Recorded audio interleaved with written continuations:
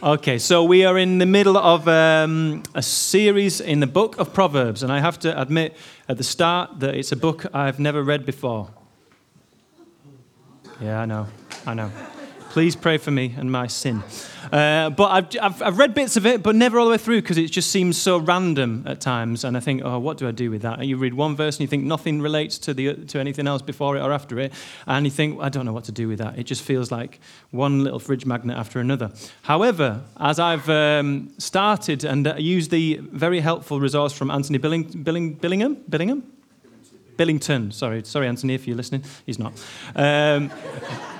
And he won't be. But he works with Neil. He works with Neil, and the little resource called Proverbs, aptly titled, was exceptionally helpful in helping me to understand a bit more about the treasures that are in this book. And so I'm still wading through it and really enjoying it, actually. So I've been given a passage today from chapter 15. And just a bit of a recap, if you've not been with us, or if you have and you've forgotten everything Neil said, which I know is very common. The author's main aims are described in chapter 1. Often in the books of the Bible, the aims of the book are not described. It just gets straight into it. Well, Solomon and his other people that were part of compiling the book told us what the point of the book was in the first chapter. And the three things he said was, it's been written so that you would gain wisdom. And wisdom in the way of Proverbs is not just knowledge. It's not just learning new things. And Neil defined it, I think, as skillful living well, living skillfully. It's actually applied wisdom. It's not just about head knowledge and learning more facts or even more scriptures or even more truth. It's about how do you apply it to your life, which really is what we all want to know, isn't it, with anything in Scripture. So he says it's for gaining wisdom and understanding words of insight, for receiving instruction in prudent behavior. Now, I have to confess, I actually looked up the word prudence because the only reference I had to it was the Beatles song, Dear Prudence. And in that song, hands up if you know that song. I know Frank does. There's a few. It's probably about a third. In that, it's kind of, the first line is, Dear Prudence, won't you come out to play? And it's basically sort of saying that somebody sort of hides away from the world, really, that actually if you come out of yourself, it's a bit like saying, you're a bit sort of scared, you're a bit boring, you're a bit insular, you're scared to come out. And actually, prudence doesn't mean that at all. So, John Lennon, you were wrong, mate. Which is not the only song he was wrong in. But when I looked into it, prudence is a brilliant concept and a brilliant virtue, really. It's the ability to weigh up and analyze a situation and cautiously respond. Now, I don't know about you, but I'm the sort of person that likes to respond quickly to things, okay? So that can be, as you get older, you start to know more of your strengths and weaknesses, don't you? You start to learn more about yourself and who you are and the things that are good and the things that you need to work on. And one of my ability to weigh up situations and wait to respond is something that I need to work on and I have been trying to work on because I want to get stuck in. If somebody says there's something wrong, I want to get in there and I want to try and help them fix it. And that can be a strength because it can mean people know that you care and that you can be decisive and get stuck in. But there's times when that gets you into trouble because actually what you need is to weigh up the options. And actually what you might need to do is get counsel. What you might need to do is pray before you make any firm responses. So prudence is something that the author said they want people to grow in, not just for the young, although the first 9 chapters really are addressed to young people. It's this concept of a father speaking to a son. And Neil very helpfully talked about what it means to be a young person and how they need wisdom, but how we are all part of helping younger people to grow. Even if you've not got children in the church, you are a part of raising the children that are attached to this church, that have come to this church. And so that's a little bit. It also says that the idea is for receiving instruction and doing what is right and just and fair. Okay? And in that first chapter, we have the very famous passage, the very famous verse, which says, the fear of the Lord is the beginning of wisdom, which I'll be coming back to later. So, let's get into it. Proverbs are not promises, okay? They're not promises, they are probabilities that if used well and applied in the right context, generally come true, okay? Generally work. but they're not promises. It's not, if you do this, this definitely will happen to you. And as I'm sure if you tried some of these things, which you will have done, you'll realize that it's not as simple as that. It's about the wisdom to know when these things apply, in what context, okay? Which is really what we have to do every day, isn't it? Every single day you need to make decisions. Sometimes you do get the luxury of being able to wait and weigh things up, but often you don't. Often you have to make decisions like that, and the context of these proverbs and how you apply them is important. In terms of context as well, obviously we've got to look at Proverbs in the light of the other wisdom books. There's another two books that are described as wisdom category in the Bible, and that is Job and Ecclesiastes. And if you put those three things together, they're very different. So, Ecclesiastes I love, but there's a lot about life being meaningless or vanity. And it's kind of like, it's very, very different to Proverbs. And Job is different again. And then if you apply that, if you think about the whole of Scripture, the context of the whole of Scripture, including, and mainly including Jesus' words and the words of Paul and Peter and co., you've got to think about Proverbs in the light of the whole of Scripture. And that's what we do in any book, isn't it? When we pick any book, we have to think of it in the light of the whole of Scripture. So that's a bit of context. So I don't usually go for literary features. I'm not really I'm into sort of English literature and language, but there are some interesting literary features. My clicker won't work. Neil's given us some of those literary features, but there's one that I picked out that he didn't say. Okay. We're not to see it. It's obviously not meant to be said this morning. Have you messed with my slides again? No, I'm only kidding. Okay. Are you able to push me on the... Ace. Oh, it's working now. Great. So, literary feature, caricatures. Okay, so caricatures, for those who don't know, are exaggerated examples we can use to mark out to follow or to avoid. And there are caricatures in the book of Proverbs. There are three main caricatures, or three main character types: the wise, the fool, and the simple.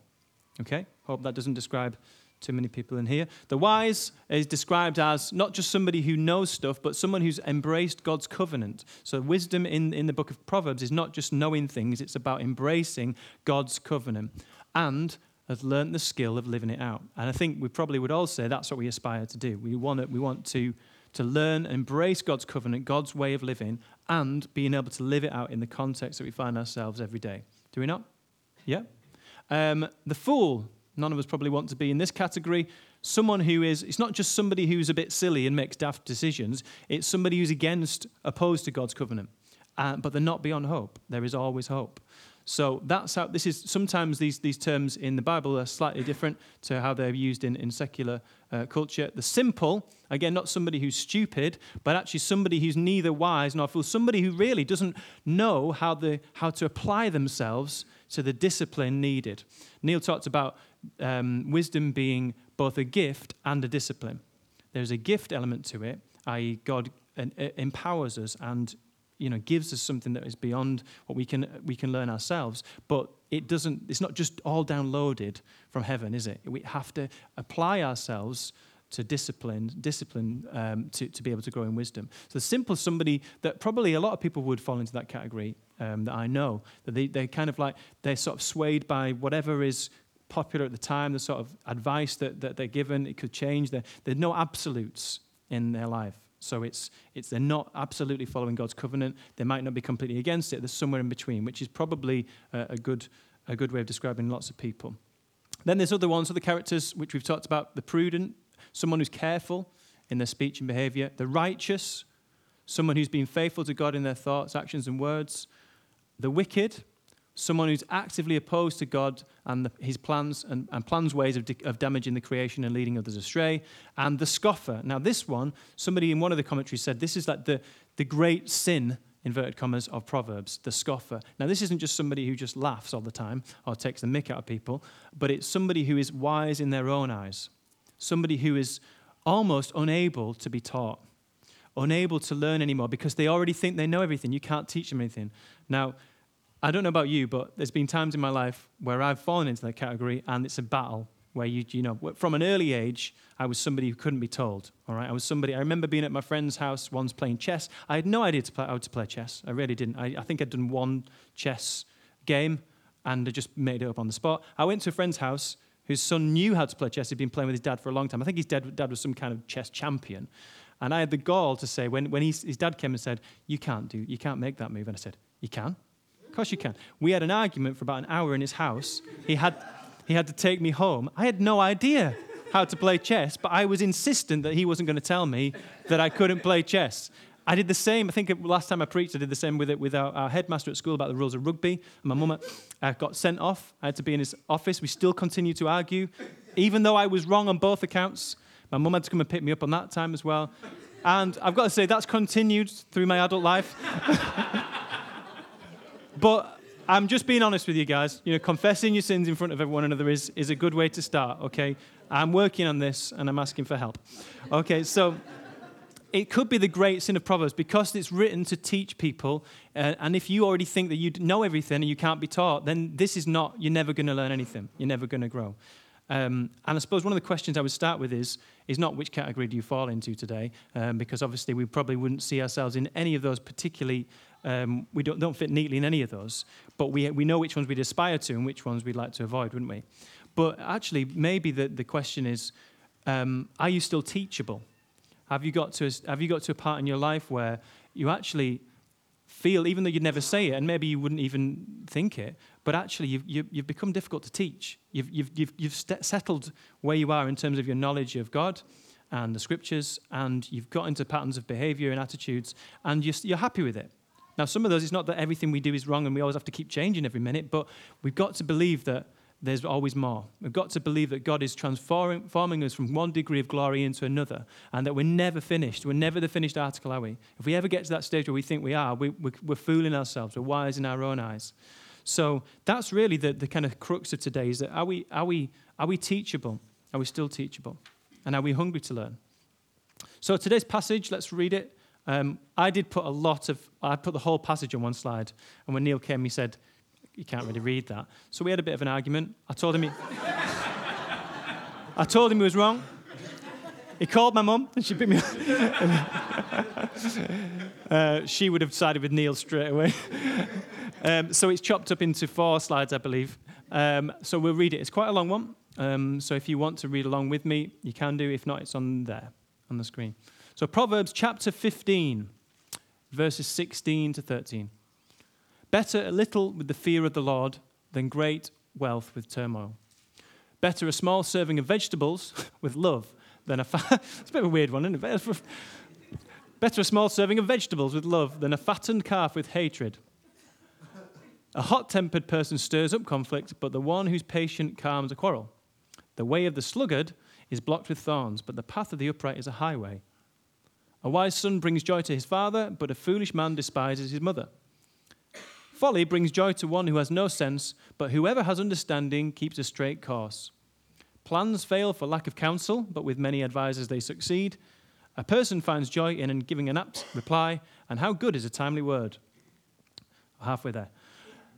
The path of life leads upward for the prudent to keep them from going down to the realm of the dead.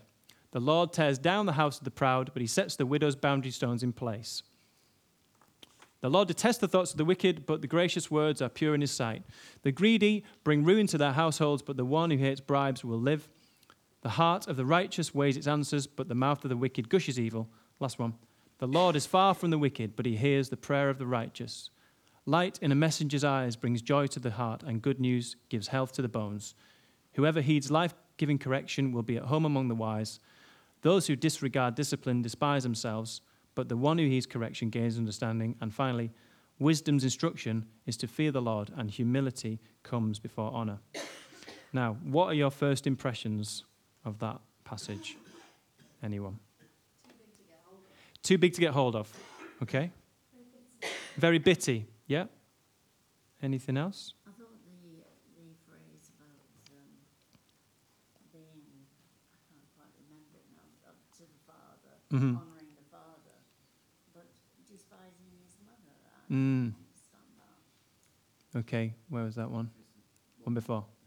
A wise son brings joy to his father, but a foolish man despises his mother. Okay, I think they're just using the 2 different characters there, rather than saying a wise man brings joy to his father, but a foolish man despises his father. I don't know. I think it's the same thing, really. Okay. Anything else? Any other comments on that? Yes, Vera. Good news brings joy to your bones.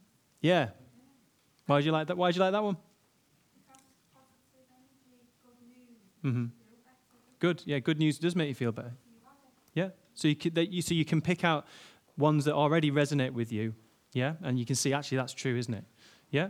But it is, like you guys have said, it is quite bitty. It's quite hard. This is the reason probably I've avoided it all these years, because it's like I don't really know what to do with it. It feels just like lots of little bits of pithy advice that could be on fridge magnets, and I don't really, it's nothing to get your teeth stuck into, because you start with, we started laughter when we said vegetables, because it was like, great wealth, then vegetables, then conflict, then somebody who's a sluggard, then wisdom, then folly. It's then counsel, and there's just so many different topics being used. But actually, one in the book that Anthony has authored, he said maybe that is a good way of describing our lives, that it's unstructured or unpredictable.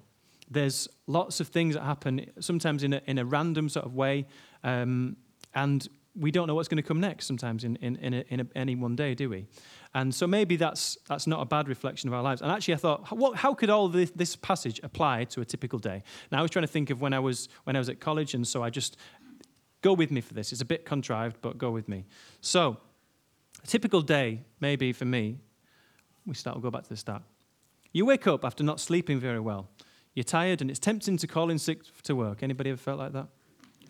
Verse 19 reminds you of what happens to sluggards. As you're tired, you're not usually a morning person anyway, you're easily annoyed by a comment made by your spouse. Anybody ever been there? Verse 18 reminds you not to overreact and to stay calm. On your way to work, you try to pray, but you find yourself worrying about money. Verses 16 and 17 remind you that God will be with you whatever happens, and that's better than financial security. As you walk into the office, you hear some of your colleagues speaking maliciously about other staff. Happens a lot, and it's tempting to join in. Verse 21 corrects your momentary lapse of discretion. As you get stuck into your daily tasks and find yourself at a dead end, unable to solve a problem. Rather than waste any more time, you remember the advice of verse 22 and gather a few colleagues together. Plans fail for lack of counsel, but with many advisors they succeed. During your lunch break, you see a colleague looking anxious and upset, so you go in to sit down with them. They pour out their heart to you, and you respond with some encouraging words you hope will find helpful. And as Vera said, verse 23 says, you find a sense of joy in being able to give a timely word. Actually, that was a different one to what you mentioned, wasn't it? Sorry. I'm putting words in your mouth now because I've got a microphone. It's almost home time and you get an unexpected call from your boss who explains she needs to respond to a complaint about you made by a customer, or a student in my case. Whilst you feel it was a bit over the top, you remember verses 31 and 32 and reflect on what you might learn from this as you drive home. Yes, it's very contrived, but actually, as I thought how random it was, I thought how much of this could apply to a typical day. And obviously, you could think of your own day and think how much of these would actually be really helpful if you could only, if you could bring them to mind and act and choose wisely in that context. Now, however helpful these bits of advice are, obviously we're not meant to read Proverbs purely in this way. It's not just good advice. There is some great advice in there. But if we're honest, there's advice everywhere, and loads of good advice, extra biblical advice, things that are not in the Bible. Every culture and time has its own bits of advice. We talked on the first Sunday, the last time, about proverbs that we all know that are not in the Bible, like too many cooks spoil the broth. That's wisdom. A bird in the hand is worth two in the bush. That's wisdom. There's lots of these, a watch pot never boils. All these things that are not in the Bible, but actually have a ring of truth about them, don't they? And all truth is God's truth. But the difference is, one of the things I looked at when I was researching this is that the Egyptians had proverbs about 1,000 years before these ones that were very, very similar as well. And every culture has their own. So it's not that these are unique somehow to the Bible or to Hebrew. But the difference with these to every other bit of advice is that they're framed by a relationship or a fear of God. I'll come on to that in a sec. I was looking around, I don't know if you've seen any of these anywhere. If you ever walk in Light Oaks Park, you'll see some of these little stickers, posters actually around, some on trees, some on park railings. And it says, it's Instagram Notes of the North, somebody who calls themselves Notes of the North. And they put these little bits of advice or statements around the place. I saw one on the quays the other day as well. And one says here, your mistakes don't define you. The second one, Why waste time being judgmental? And the third one, I'm sorry, is sometimes the hardest thing to say. I thought that was a song. But all three of those things, none of them are biblical, but all of them we probably would say, that has a ring of truth about it, doesn't it? There's biblical precedent for that. It seems to be true. It's God's truth. Now, that's not written in the Bible, is it? And it's nothing wrong with it. The biggest difference is this, isn't it? Is the fear of the Lord. Now, Neil talked a little bit about, people were saying that fear, we struggle with that word. But one of the things, the way somebody mentioned, I think it was Natalie said, it's a reverence. And I was thinking it's a kind of way of, when you come to something that is so much better or greater or bigger than you, you feel small in comparison. That's what I think about when I think of the fear of the Lord. It's not that I feel scared of God, although if he wanted to, which he doesn't, I hope, want to smite me down, he could. But it's not that I'm scared of him because I think he's going to do something bad to me. It's just that in the presence of someone who's so much infinite, who's omnipresent, who's everywhere, who is omniscient, who's all-knowing, who's all-powerful, you can't help but feel small in that presence. And I think that's good. I get a similar sensation when I go to the sea. I see the ocean. I look at the ocean or a sea and I think, how vast is the ocean? How small am I? And we're in a tiny little bit of an island off a tiny coast of a tiny place in the world, which is tiny in comparison to the cosmos. So when you think of yourself in the perspective of God, you realize that there is a healthy reverence for God here, not because we're scared that he might do something bad to us. And actually, that's the difference. That's actually the thrust of all of the Proverbs. It's that, do we have the humility to live our lives in a relationship with the one who knows everything? If we want to be wise, we need to get to know the one who knows everything. Yeah, you want to know how to live, you get to know the one who created you. And I was thinking about, all the comparisons are always a bit naff, but I was thinking about, the purposes that things are made for. So the one that came to mind, I don't know why, because I think Faye might like this one, because you're into Formula One, aren't you? A Formula One car was made for a track. It can go over 200 miles an hour. What's the top speed? Do you know? Okay. Good answer. It's all about context. It can be used. That's what it's made for, yeah? That's where it feels alive. That's what the Creator created it for. But it could be used just driving presumably down Bolton Road at 30 mile an hour. But what a naff application of something. It's not what it was intended for, was it? And I presume it probably would actually not, it would probably wear out in somewhere because it's not actually been used to its capacity. And I think similar, it's not a great analogy, but it's an analogy that, we were created to live in a relationship with the Creator who knows all things, who can do all things, who is everywhere, not to live on our own. And that's what Proverbs is all about, the fear of the Lord. And there's two particular verses. Interestingly, Proverbs itself starts off in the first chapter saying the fear of the Lord is the beginning of wisdom. But this actual passage I was given starts and ends nicely with the fear of the Lord. The first verse in this passage says, better a little with the fear of the Lord or fear of Yahweh than great wealth with turmoil. That's the start, that's the first verse. The last verse, wisdom's instruction is to fear Yahweh, and humility comes before honor. That's the bookends to this chapter, this passage. And I think, what a great, neat little thing, because it actually, everything in between, that's what it's all about. That's what it's framed for. So, there are several proverbs in this passage. There's loads of themes. And actually, the most common theme, I think, in this passage is about sound speech. Now, unfortunately, we're doing that next week, so I can't talk about that because I'll probably steal somebody else's sermon like Neil did to me last week.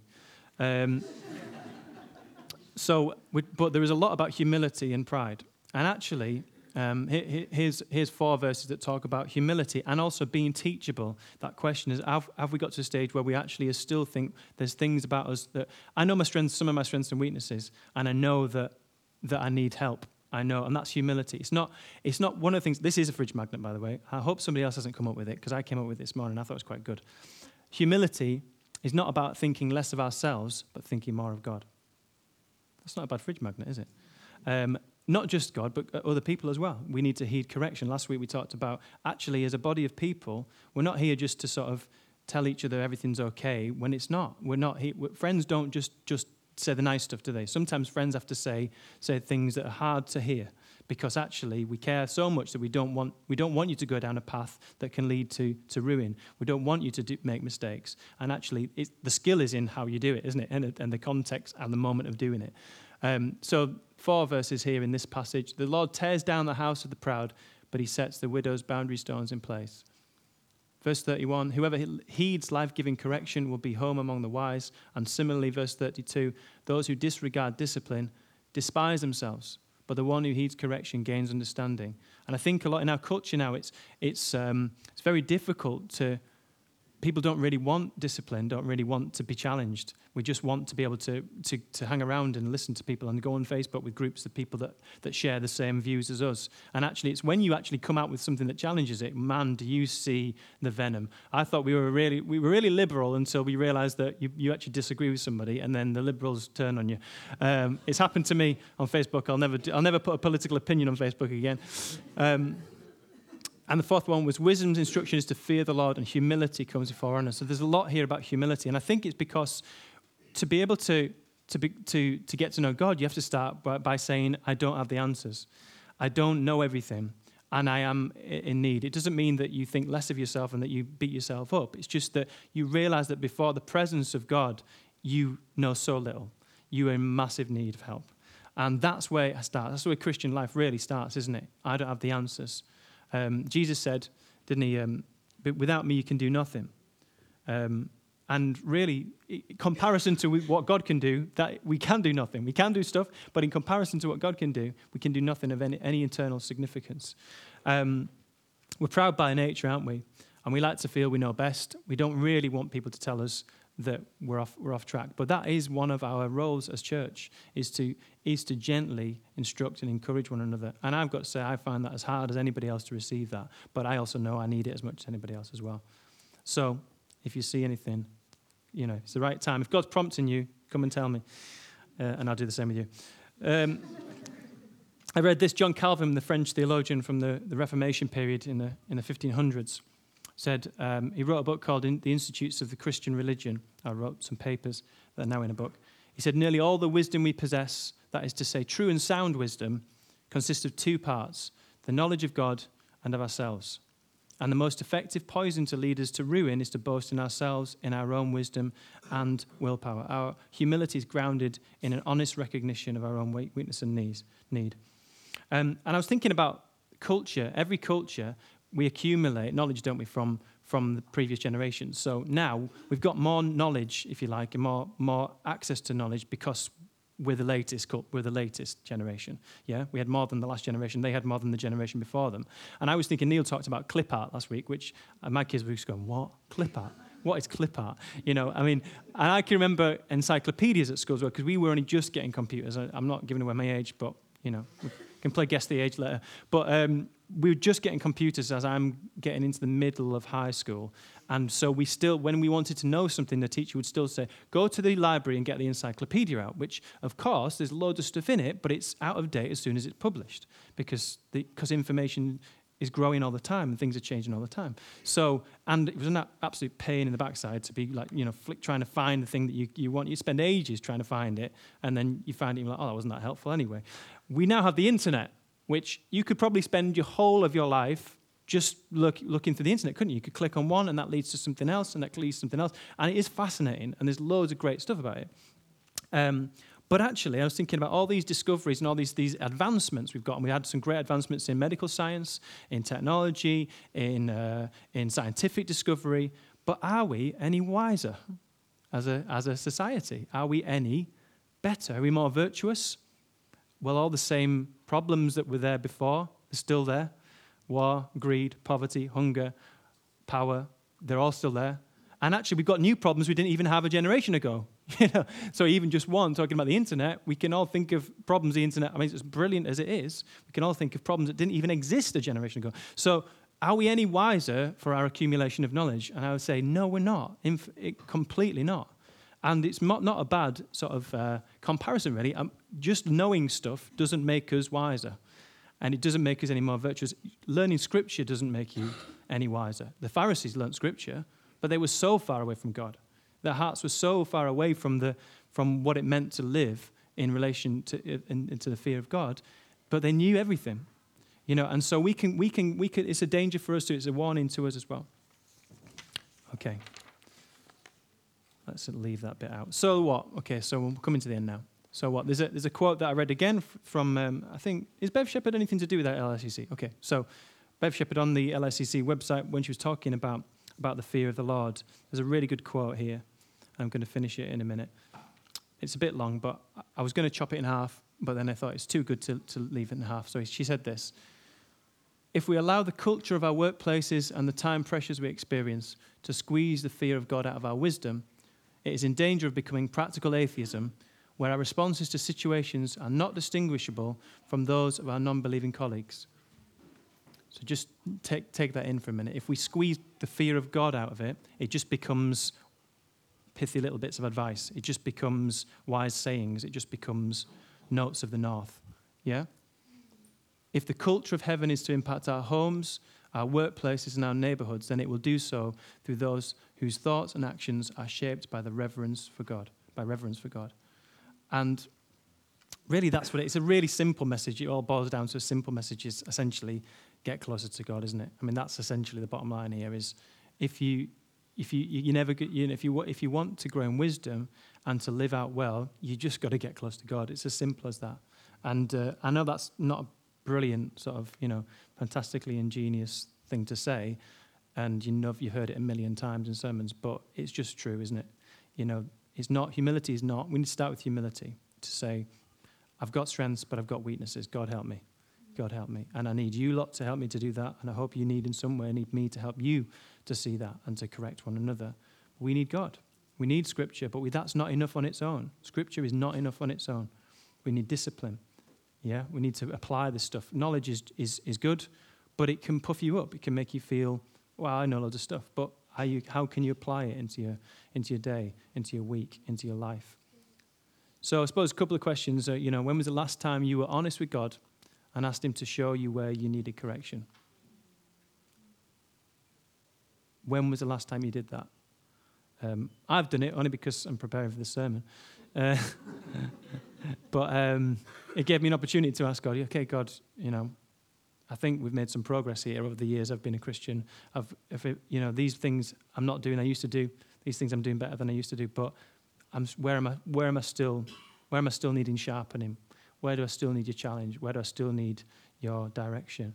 Are we still teachable and hungry to grow in character, or are we stagnating a bit? Renew your mind, Paul writes, doesn't he? Renew your mind. It's a constant thing every day. Come to God, be hungry, be humble, and God will teach you. That's it, basically, today.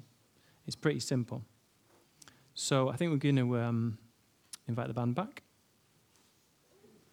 and I'm going to pray. And I just encourage you as I pray, maybe to ask that of God, to say to God, show me where I need correction. Show me where I've become proud.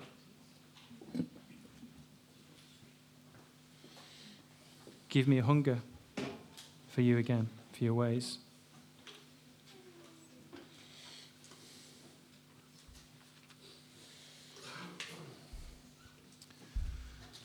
Lord, we love you, and we're so thankful that each one of us can point to a moment in our lives when you rescued us from ourselves, where you said to us, come, take my yoke upon you, learn from me. My yoke is easy or is good, and my burden is light. And Lord, we confess to you this morning that at times we actually live pretty much like everybody else sometimes and think we can do it on our own.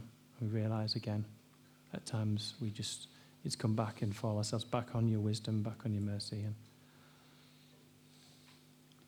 before the all-knowing one, Lord, we recognize that we know so little. We thank you that you are gentle in your correction of us, that you want what's best for us because you're a Father who loves us. But mothers and fathers discipline the ones they love. And Lord, we don't despise your discipline. We ask for it. We ask for your correction. We ask for you to transform us again, to keep transforming us into the likeness of your Son.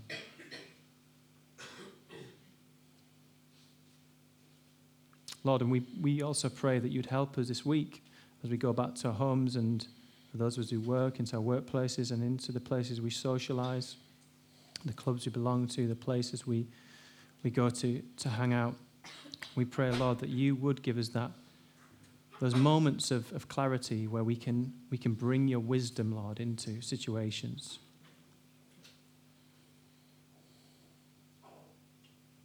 Help us to weigh things up. Help us to not be quick, Lord, to try and fix things, but to weigh things up and to listen to what you're saying to us. We can't do anything on our own.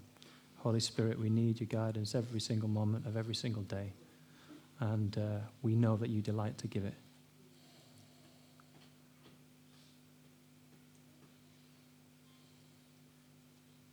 So, Lord, help us, we pray. In the name of Jesus. Amen.